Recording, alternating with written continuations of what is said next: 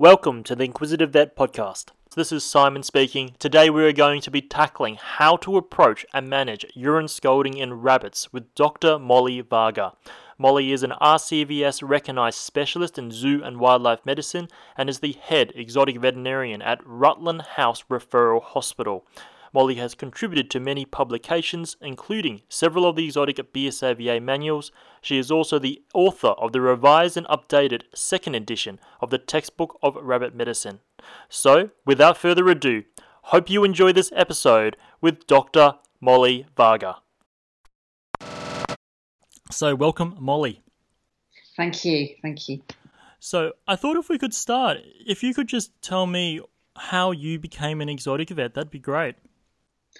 Okay, so I always wanted to be a vet. I'm totally the James Herriot generation. So in the UK, we got this on TV. I started watching that when I was about 7, maybe.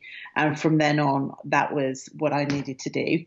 I got to secondary school about the age of 11. And in the library, there was a book by a guy called David Taylor called Zoo Vet. So, yeah, that, with a little bit of David Attenborough mixed in there, all of that was what contributed to my interest in animals that weren't the norm, if you like. And can you tell us a little bit about what you did when you first came out of university? So when I first came out of university, I did the let's graduate, emigrate and get married in 8 weeks plan. So I went from London, England to Southern Ontario. I did my North American boards because nowhere was accredited right then. I spent a year doing some wildlife work with beavers and things like that. I just did some more EMS. And got my boards and I started working in Southern Ontario, fairly rapidly ending up in a good, a well-established exotics practice sort of within the first 6 months. And I just went from there. And just to dig a little bit deeper, was there any one pivotal point or any sort of decision that you can remember that really influenced your career?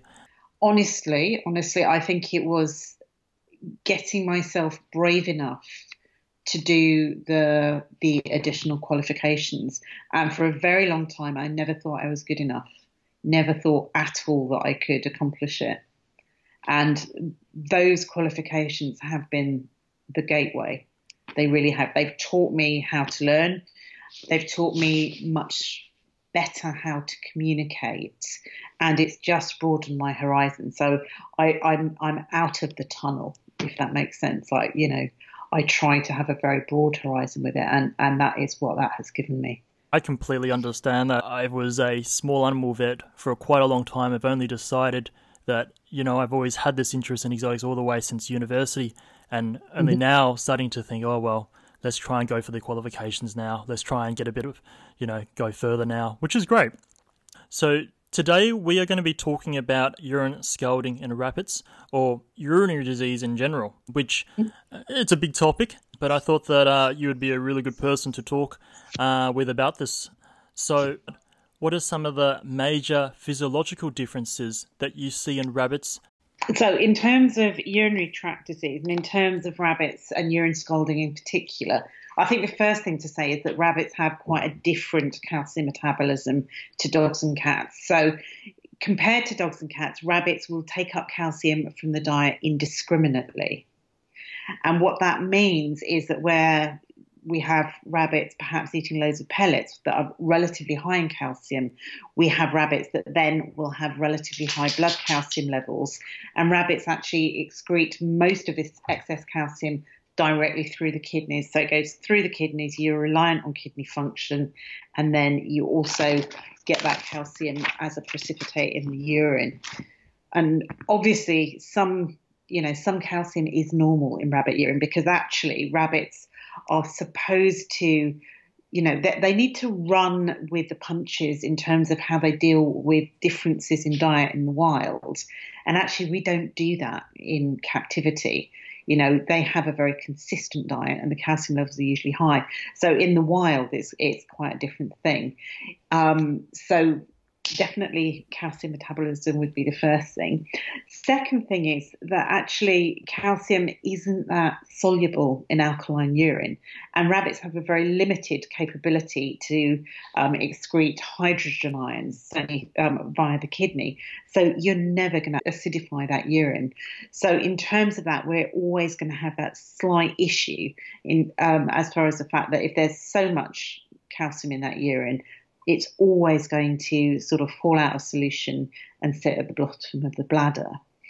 Other than that, the final thing that I would say is that we have to remember that rabbits very dramatically respond to a low phosphorus level in the diet by trying to grab phosphorus from the skeleton. At the same time, they will also grab calcium from the skeleton. So a low phosphate diet will result in increased calcium excreted in the urine. So it's high calcium diet, low phosphate diet, and as I say, a limited capability to acidify the urine. Okay, and just to quickly touch on it, some people do get worried when they see some red and orange urine. It may be, do you mind just explaining why that might be the case and why that could be normal in some cases? Right, so certainly when you get to sort of very yellowy and orange urine, some of that can be pigment from the urate and calcium crystals within the urine. Other pigments such as sort of carotenoids, etc., can be from dietary components. So if you actually Google rabbit urine in Google Images, there's a really famous photograph that comes up from Greendale Laboratories, and actually rabbit urine can be as normal from bright red to almost clear, with yellows and oranges and browny sludge all the way in between, and all of those can be normal. So definitely pigments in the diet, definitely a contribution of the solute in the urine as well. So red urine isn't always blood, for sure. Okay. And so just to move on from there, I had a case of some sorts, but basically if someone does see a rabbit, so say a 5-year-old female, and they come in with signs of unwilling to urinate, signs of urine soaking or soiling, what are the essential questions that you like to ask initially in the consult? You said it's a female rabbit. I want to definitely know, is it female intact or female spayed? Because either of those scenarios can certainly have an impact. In terms of intact females, we do see repeatedly uterine adenocarcinoma, and certainly discharge that sort of sits in the vaginal vault and is voided at the time of urination can impact. It's certainly painful, and certainly if you palpate these females, you should A, be able to palpate a thickened uterus, and B, you'll notice that quite often it's uncomfortable. So pain and unwillingness to correctly posture in intact females can certainly be a predisposing factor. Second thing is that with spayed females, I'm thinking, you know what, maybe adhesion is going on, maybe not, but we need to certainly know that. As far as other questions that I would ask the owner at that point, what is the diet? What is offered and what is eaten? How is this animal provided with water? Has this animal lost its litter training? You know, is it still urinating in a corner, or is it truly incontinent, or is it sort of urinating and there's a degree of urgency? So I need to sort of assess all of those things. I also need to know actually how much it's drinking, as well as the water provision. Other than that, whether there's any other signs going on. So quite often I do look for other things that are potentially related to issues with mobility. So things like hock sores, perhaps, or things like evidence of mites or poor grooming. And all of those things I think are actually probably quite relevant to the whole situation where we're starting to get an animal that is sort of urine soaked. Mm-hmm. Just quickly, how do you measure water intake? What I try to get them to do is either to provide a bottle or a bowl, whichever they're used to having, measure the amount in at the beginning of 24 hours and measure the amount left at the end of 24 hours. And most rabbits will drink in and around 150 mils per kilo per 24 hours. So once you start to get significantly higher than that, then that becomes a little bit of a problem. Okay. You can indicate there's an issue. Sure. And the other question I had was, are there any specific questions that you ask if it was a male rabbit that came in? So again, I would check on the neutering status. However, I would say that this is probably, in most cases for neutered rabbits, less relevant. Obviously, with unneutered rabbits, then potentially if there has been access to females and mating has occurred, then you could be looking at transmission of sort of other diseases such as Treponema cuniculi, so rabbit syphilis, causing an initial irritation or something like that. But then again, I'm still after that looking at diet, water provision, water intake, and then issues surrounding mobility. Other things, actually, one thing that I might highlight for both genders here, and I think it's something as a profession, we are often a little bit reluctant to discuss, is perception of predation. So is there a new cat? Is there a new dog? Is there a child? Is something in the environment changing that makes them actually a lot less willing to make themselves vulnerable? And I think that's something that quite often we forget. Does rabbit being part of a multi-rabbit household play into effect as well?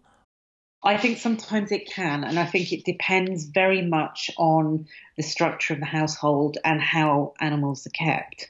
And quite often, as soon as you get more than a pair, so if you've got a trio or a quad, then I absolutely do become a little bit concerned again about reluctance to urinate. So in terms of that, what I'm looking at is the water resources. How many water resources are there? Can this rabbit get to water properly? How many latrine areas are there? And does it feel safe in those latrine areas? How many hide boxes are there? Is there a hide box per rabbit plus one additional one to allow them to run between boxes? And is each box just a rabbit size? And remembering that a hide box is not a tunnel. So all of those things to make certain that these animals are given the right environment to allow them to express urination behaviour. Sure, no, I understand. And so when it comes to your examination, can you go through maybe some of the clinical clues that you look out for that can give you an idea of what's happening? Right, so what I always do with all of my rabbits these days is I put them on the floor before we do anything else, so that they are kind of able to explore the environment. It gives me a good idea of where they are mentally a little bit, good idea of where they are physically. It allows me to watch them walk or hop. And obviously, if they're walking, then that's a little bit of a problem. It allows me to see how active they are. It allows me to see indicative pain behaviour before I even touch them. Then obviously I do my heart rate and my respiratory rate before anything else. And then obviously go ahead and do the clinical exam. Regardless, I'm still going to examine the head, particularly looking for signs of things that might be quite subtle, like early signs of middle ear disease, for example. So maybe we've got a little bit of middle ear disease, maybe we've got some inner ear disease going on, maybe we've got some facial muscle contracture that will put me in line with saying, you know what, I'm a little bit thinking there's a balance issue here. And then I'm certainly going to palpate the spine and also do range of motion on all of the joints. After that, once I've done all of that, palpate the abdomen. And again, very commonly, as soon as you have a rabbit that has urine scalding, potentially the bladder is large, potentially it's certainly very sore. Palpating it can make them sort of strain to urinate and attempt to posture to urinate. So all of those are very useful things. I will, in an intact female, I will really look for a uterus on my abdominal palpation. I will also check relative size of the kidneys as well and whether they're uncomfortable. And then I'm going to go ahead and I'm going to tip this animal up and have a look at the perineal area and look at the hocks and look at the sort of damage that's been done by that skin sort of being wet by this kind of very sludgy, sticky urine. It goes without saying as well, actually, one thing that I should highlight is particularly with females, looking at the body condition score and how overweight this animal is, because that can be a significant factor in making this whole kind of disease progression worse. Yeah, I see a lot of those. I'm sure you do too. Yeah, definitely. So moving on from there, I wanted to talk about how you initially approach urine soiling in a rabbit with consideration of the interlinked pathophysiological processes that can be occurring. If we could start with a rabbit showing signs of dysuria, that would be awesome. Okay, so I think there are various things that can cause this unwillingness to urinate. And I think if we look at sort of environmental factors, as I've mentioned, so being scared, perception of predation. I don't want to go out and urinate. My bonded partner is in a mood. I'm not going to go out and urinate. There's a dog, whatever. All of those things need to be considered. But then what about the other things internal to that rabbit? So I think the first one to say is pain. If it hurts to urinate, so you've got arthritis in your hocks or your stifles or your coxofemoral joints, perhaps there's some spondylosis in the spine, actually perhaps you've got cystitis and actually the bladder contraction hurts. Perhaps this has been going on a little bit of time and actually, you haven't been moving around. There is sludge at the bottom of the bladder and you can't fully contract the bladder. And when you do, the sludge is trying to come out of your urethra and then that really hurts. And just remember that sort of pain, primarily in the caudal part of the skeleton, but not completely, will certainly inhibit urination. Thanks for that, Molly. This is really good stuff.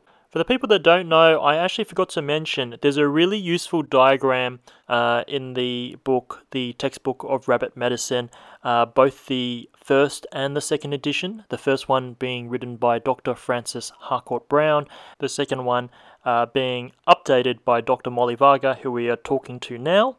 I highly recommend that you check that out. It's really useful in getting your head around all the things that are happening for these urine soiling cases.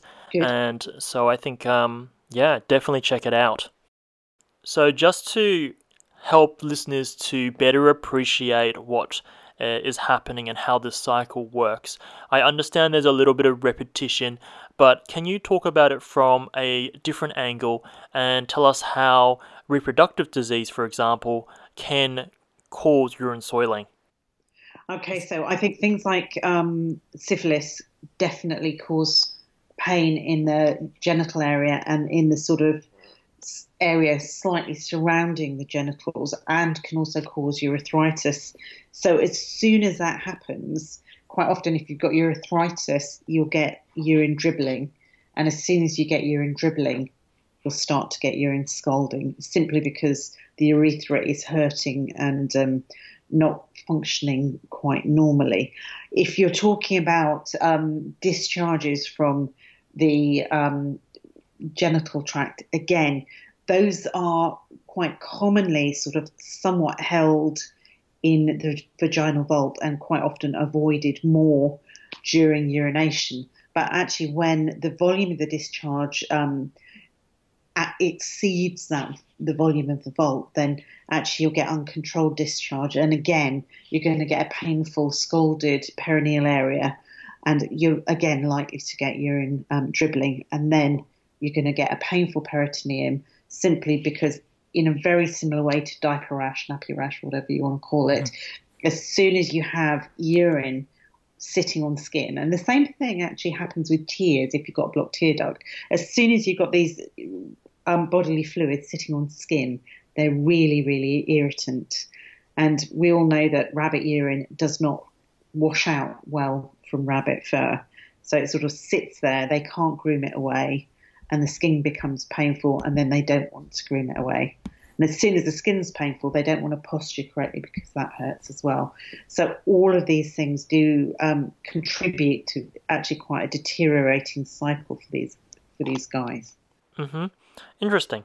I also wanted to mention that when I first started managing these cases, one of the things I didn't really think about, I was always so focused on the back end, but I didn't think like dental disease and those like lack of grooming could be one of the sort of starting factors for this problem, and actually start thinking about the whole rabbit rather than just that system.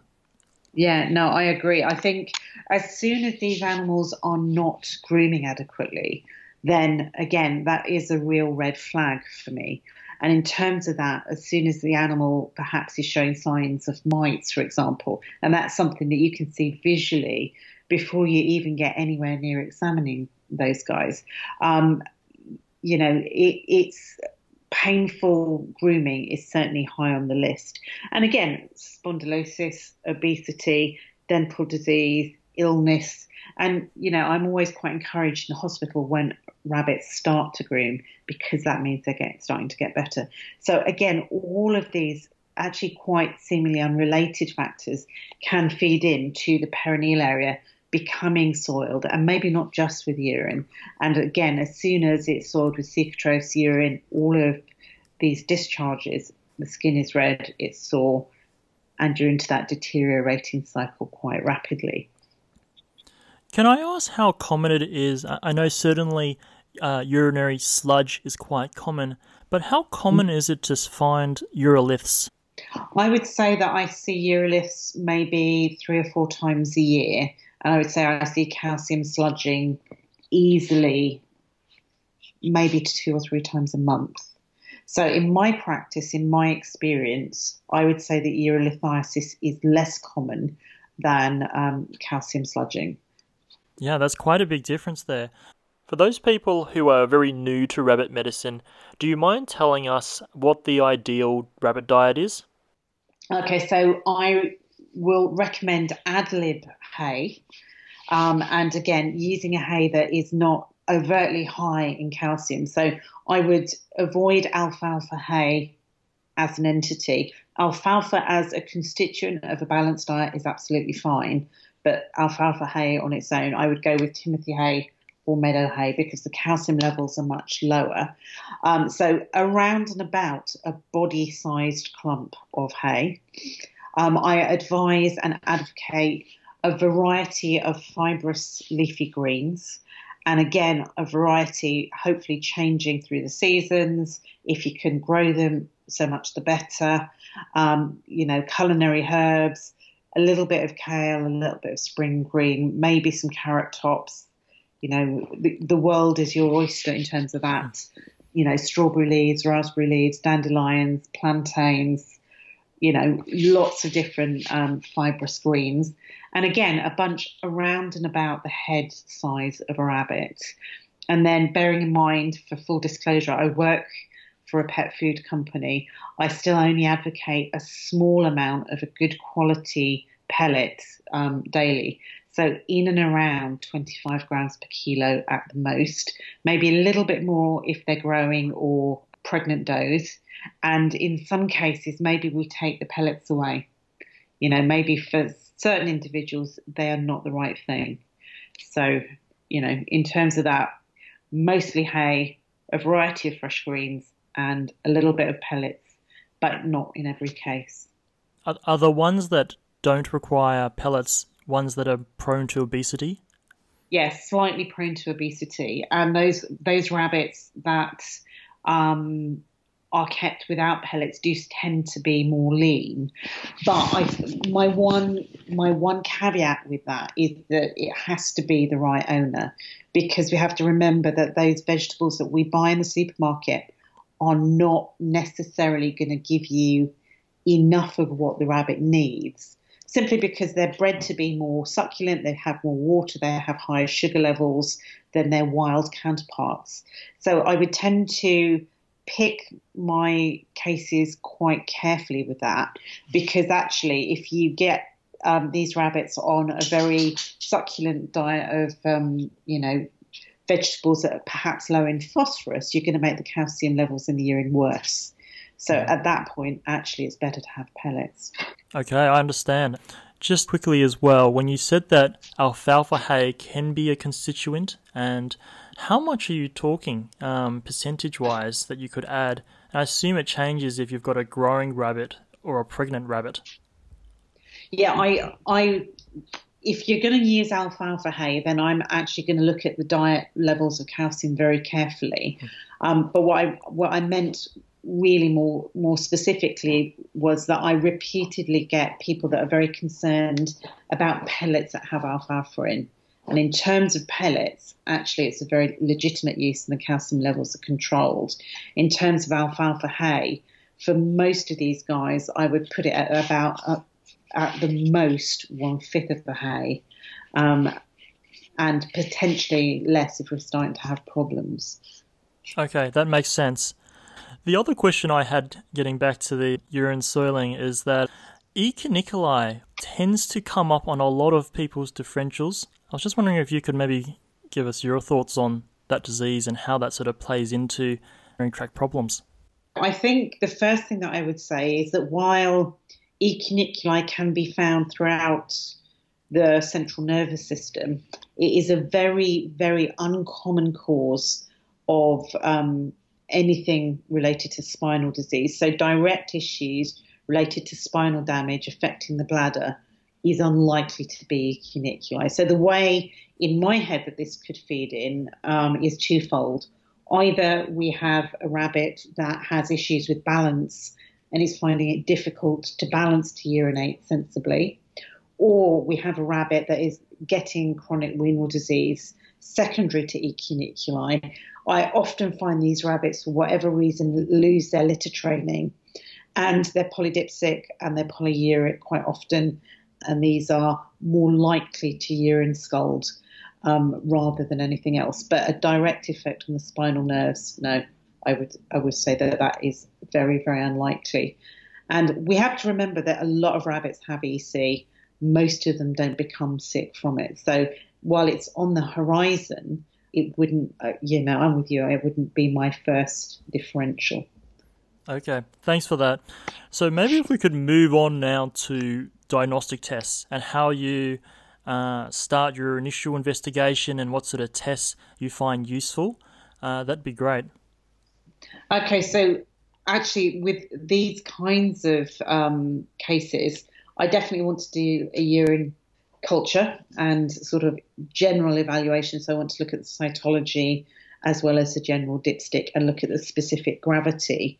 In terms of the rabbit, if I have to choose where I go next, I actually probably want to do some sedation and diagnostic imaging, because that gives me some rule-ins and rule-outs in terms of things like spondylosis and osteoarthritis. It can give me an idea of how thick the bladder wall is. It can give me an idea of how extensive the sludging is or isn't. And it also then allows me to clip and clean the perineum without hurting the animal. And it also then allows me to pass a urinary catheter and flush the bladder out. And I'm aware that older texts do advocate expressing the bladder, but having been in the room where somebody attempted to express a cat's bladder and it didn't express, it popped, I think it's far too risky. And in my hands, I would not ever advocate that. Okay, so do you normally collect the urine and do the X-rays and run those basically at the same time at the start? Is that yeah, how you I do tend to do that, and then as long as the animal is well enough for me to do that, my initial assessment is, yeah, we're good to jump in and do this stuff.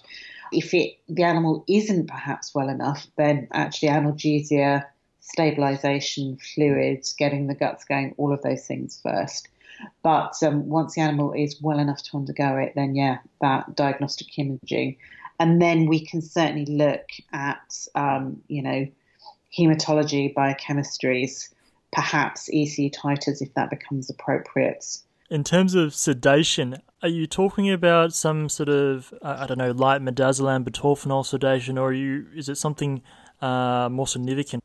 I tend to find that these guys, if they're very painful, will need a little bit more than just benzodiazepine and opiate. So I will probably in most cases, go for a triple or a quad combination. So in the UK, we have various things that are authorised for use.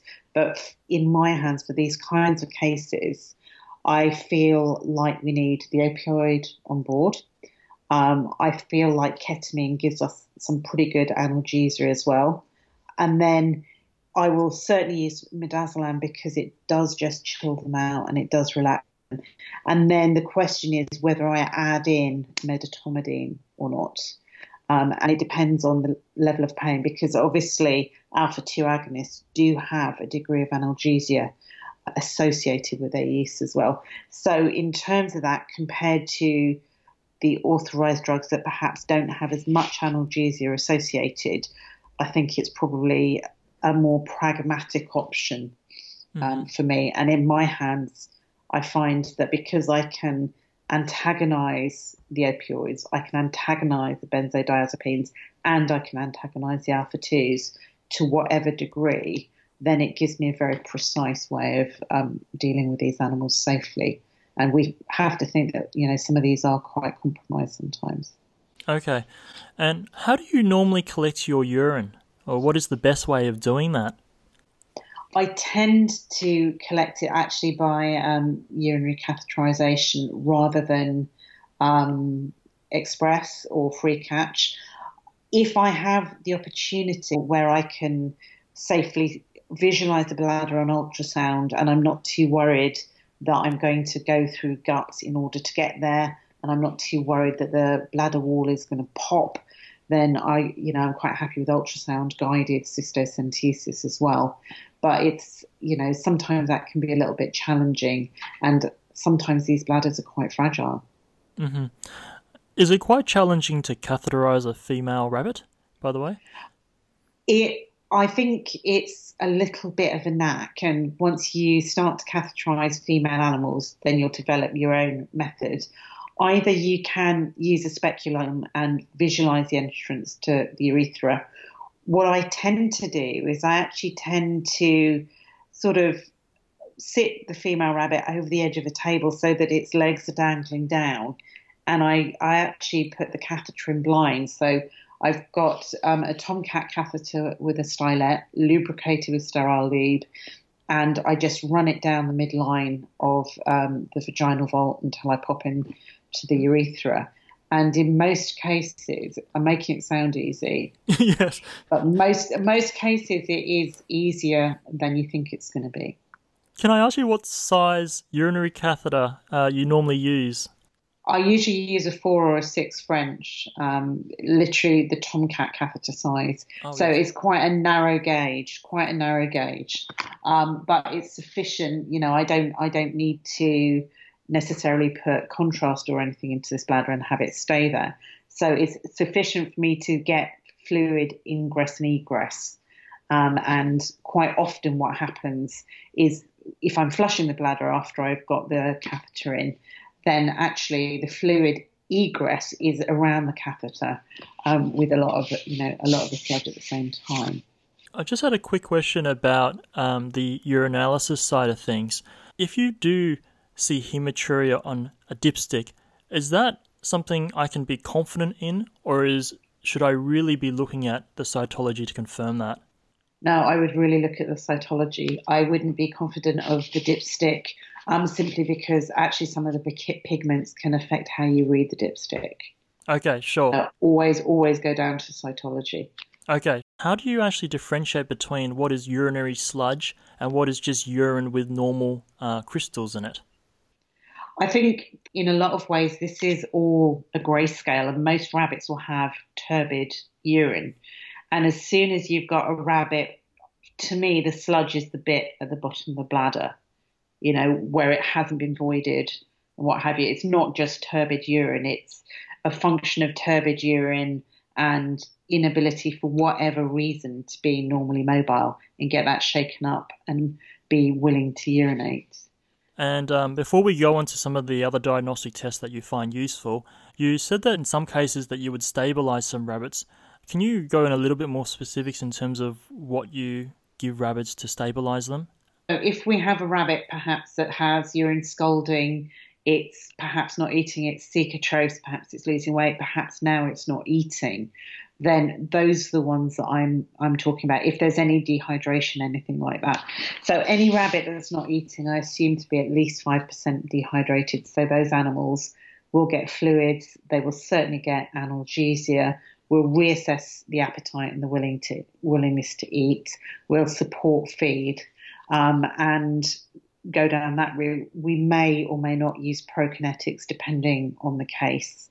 But it is these animals that, there is the knee-jerk reaction to say, I've got this issue, I can fix it by knocking it out and doing A, B, and C. So that's what I'm going to do. But we need to remember to take a step back and say, actually, is this animal really in a good state for that to happen? Because if it's massively painful, it's massively stressed, it's not eating, you've weighed it, the weight's the same, it's obviously fine, but, you're looking at it and you're thinking the body condition score is deteriorated. There's a lot of other stuff that is quite often going on. So with all of these, you mentioned this actually earlier, it's actually the point about looking at the whole rabbit and saying, right, we need to get this animal to this point, but remembering that we probably need to hit, let's get it hydrated first. Let's get its guts moving. Even if it won't eat voluntarily, let's get those guts moving. Because actually, as soon as you don't have good hydration and as soon as you don't have good gut motility, then realistically you have some very rangy electrolyte levels, almost certainly, and you have an impact on the sedation that you're going to give. And these animals are where you hit the morbidity and mortality rather than the good outcome. Can I ask if you do have a rabbit where it's not urinating very well or looks like it's painful, do you worry sometimes about how much fluid you're supporting or how much fluid you're giving?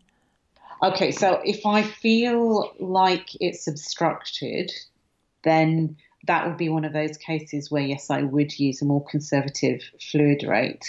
If I feel that it's not urinating because it's painful, then what I might well do is I might do some of the diagnostics with this rabbit conscious so that I can sort of have a brief survey x-ray and say, okay, I've got a stone or I haven't.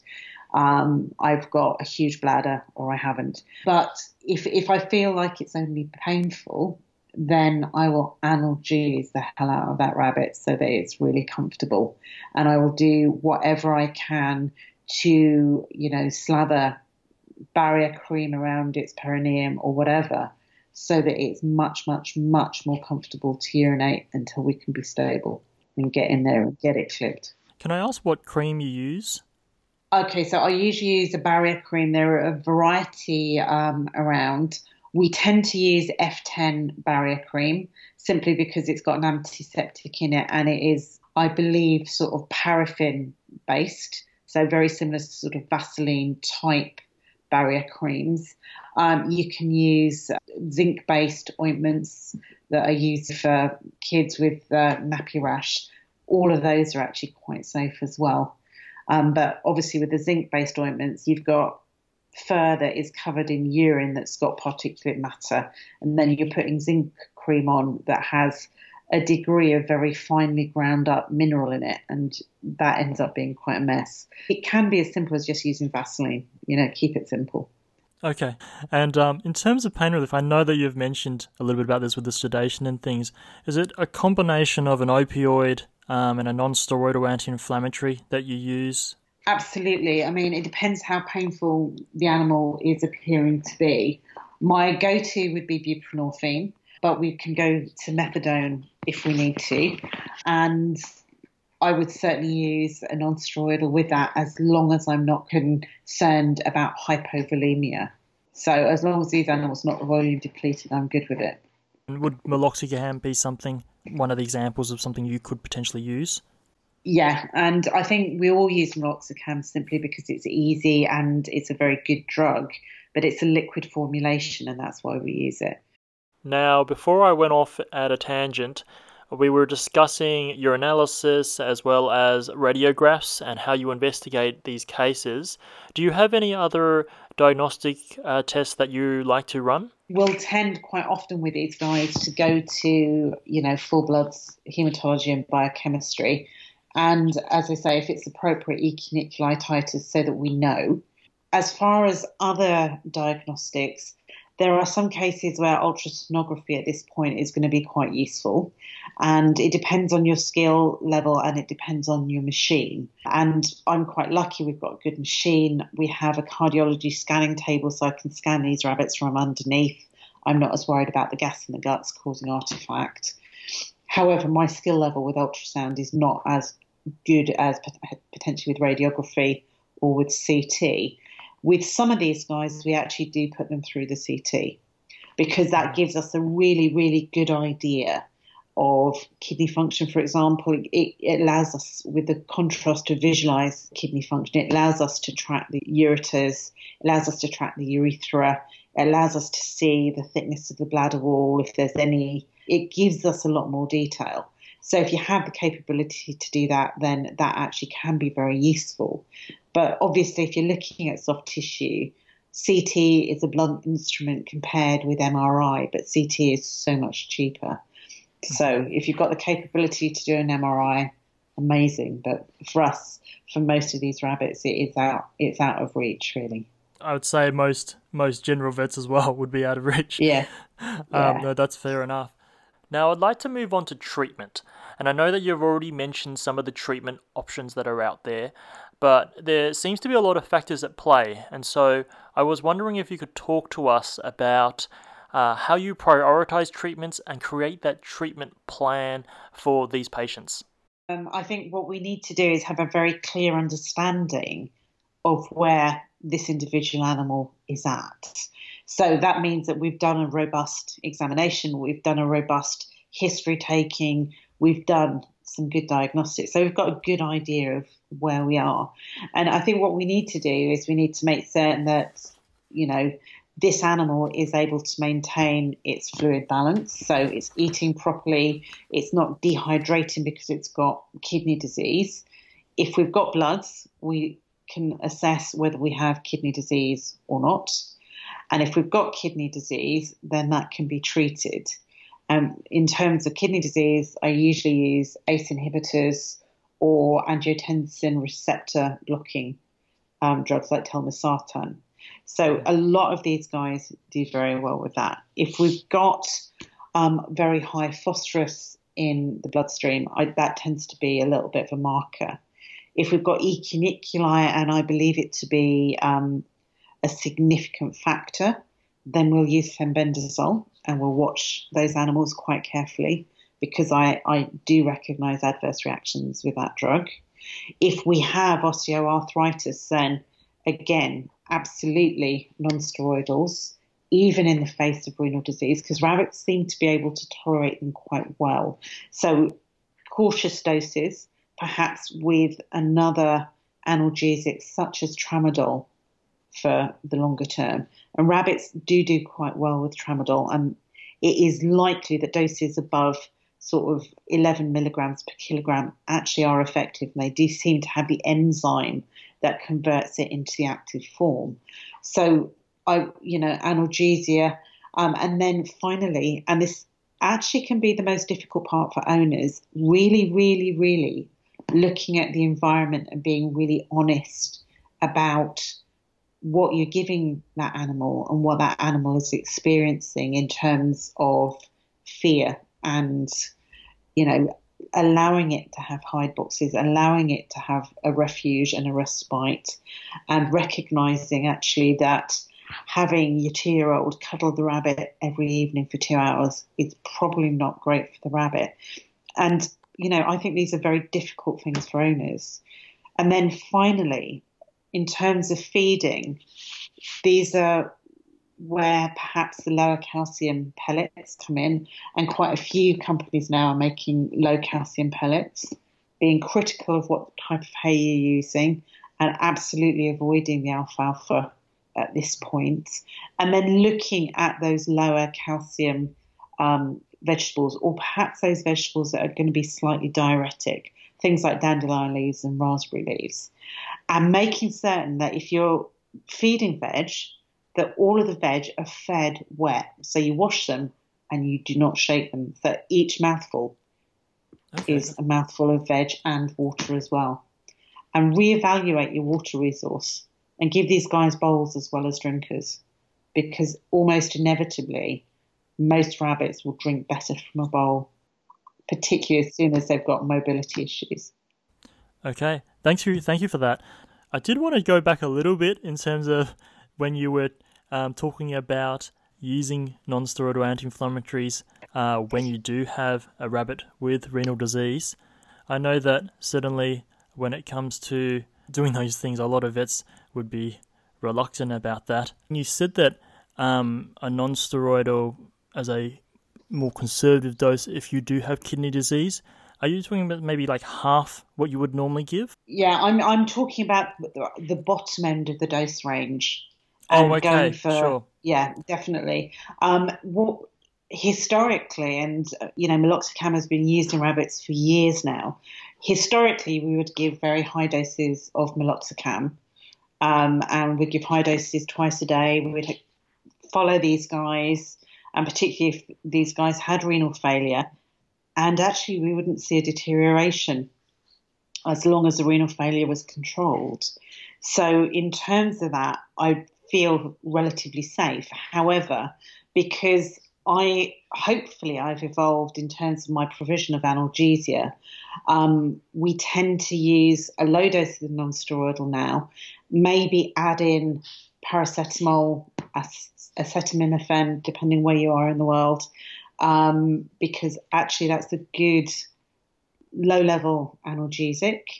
Maybe add in, as I say, tramadol that doesn't have a negative effect on renal function. So in terms of that, I'm going more to low doses of more than one thing at this point. But usually, once you get to the very, very low doses of meloxicam, below what we think is therapeutic, it's unlikely to be helpful to the animal. Okay, no, thank you for that. So we're nearly ready to wrap things up. There are just a few questions that I like to ask everyone that I talk to. So we're sort of moving away from the urinary disease things now. And so I was just wondering what you think about exotic medicine and where the profession is heading, maybe where you think the future of the industry is going. I think we are playing catch up a little bit with cats and dogs. But I think we're catching up much more rapidly than those guys realise. And I think we're doing some amazing work.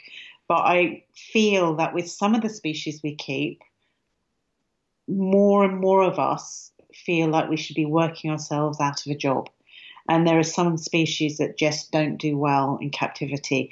And I think that, we should really reevaluate how they're kept and, to be fair, whether they're kept in captivity. I'm talking about things like marmosets and maybe some of the bigger parrots as well. You just think these guys are so smart and so capable and actually so poorly adapted to what we can offer them, even though what we can offer them now is amazing compared to what we offered them maybe 300 or 400 years ago. Still, just jars a little bit. And so I think that, we're running forward technologically, clinically, but we're running with welfare in our hands, if that makes sense. And it has to be that parallel, promoting welfare as well as, improving the level of care. And sometimes welfare is not having these animals, sadly. I completely agree with you. Certainly, I think from the care point of view, I do find that the level of care maybe is not as high as maybe something like a dog or cat, purely because it's just a more difficult animal, to take care of, and there are a lot of needs and things that we just ignore. Yeah.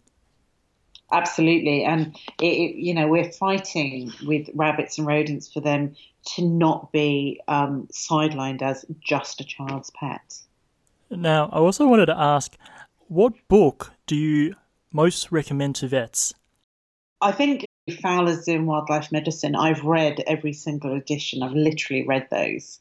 If I'm looking at other books, perhaps that I would recommend to vets. There's a book by an English guy who used to be an obstetrician called This Is Gonna Hurt. And this is a book about being a clinician. And actually, it's an amazing book. This guy now is no longer an obstetrician. He writes comedy for TV shows and stuff like that. But that is an amazing book, and it's well worth a read. Particularly, if you go through all of the struggles that all of us go through, in daily clinical practice. It's funny that you bring that up. That book being written by Adam Kay. Adam Kay. Yeah, that was fantastic. I love that book. So just 2 more questions. One of them is, what is the one piece of advice that you would have given yourself back when you were first starting out as a recent graduate? Don't always think that anything that goes wrong is my fault. Which is so hard for all the perfectionists. Oh, God, yes. And that is really, really, really hard. And I think the thing that reflecting back, I'm in touch with people that I've worked with sort of 30 years ago even, and their perception of stuff was so different than mine at that point. And I think a lot of us as quite A-type personalities, perfectionists, having to have been so perfect all the way through, to get out into clinical practice and realise, God, life is not like that. Most animals haven't read the textbook. Nobody's got any money for MRIs. And, actually, if the antibiotics don't work, because or the flea control doesn't work. I had a brilliant one. We had flea control in Canada that was oral drops. And I prescribed this for a ferret, and it came back 4 weeks later, and it was completely flea-ridden. And the owner had been giving it as a suppository. And totally, that is not my fault. But so yeah, to disown actually fault from a lot of it. Some of it's your fault, some of it you screwed up, and all of us do. But actually, there's a lot of times where you take that on board and you take it as your own, and it isn't. And that affects all of us, I think. All of us. Thank you for that. And the last question is, if you could send one text to every vet in the world, what would that be? You've got this. Great. Yeah, I really like that. So that just about sums it up. I would like to just thank you for taking the time to be able to talk to me today. It's been absolutely awesome. You're totally welcome. Hi guys, I hope you enjoyed this episode. I just have a few things to say. Firstly, if you have any feedback for the podcast or any recommendations on how we can improve it, or if you know any potential guest speakers you think would be great on the podcast, please post a comment on iTunes or Stitcher, or go to our website at inquisivet.com. That's INQUISIVET.com. I also need to quickly go through our disclaimer with you. So the Inquisivet podcast is brought to you by Bar-Vets Proprietary Limited. Our podcast publication is for general information purposes only and do not take into account your specific needs, objectives, or circumstances. Content is based on the professional opinions of individual doctors and other healthcare professionals who have contributed their content. Opinions expressed in this podcast are those of the guests or contributors and are not necessarily those of Bar-Vets. Bar-Vets is not responsible for errors or for opinions expressed in this podcast. By listening and downloading our podcast, you agree not to use our content as medical advice to treat any medical condition in animals, including but not limited to patients that you are treating. Bar-Vets expressly disclaim any warranties or guarantees expressed or implied and shall not be liable for damages of any kind in connection with the material, information, techniques, or procedures set forth in this podcast. This disclaimer also applies to any guests or contributors to the podcast. Thank you for listening, and we'll see you later. Bye.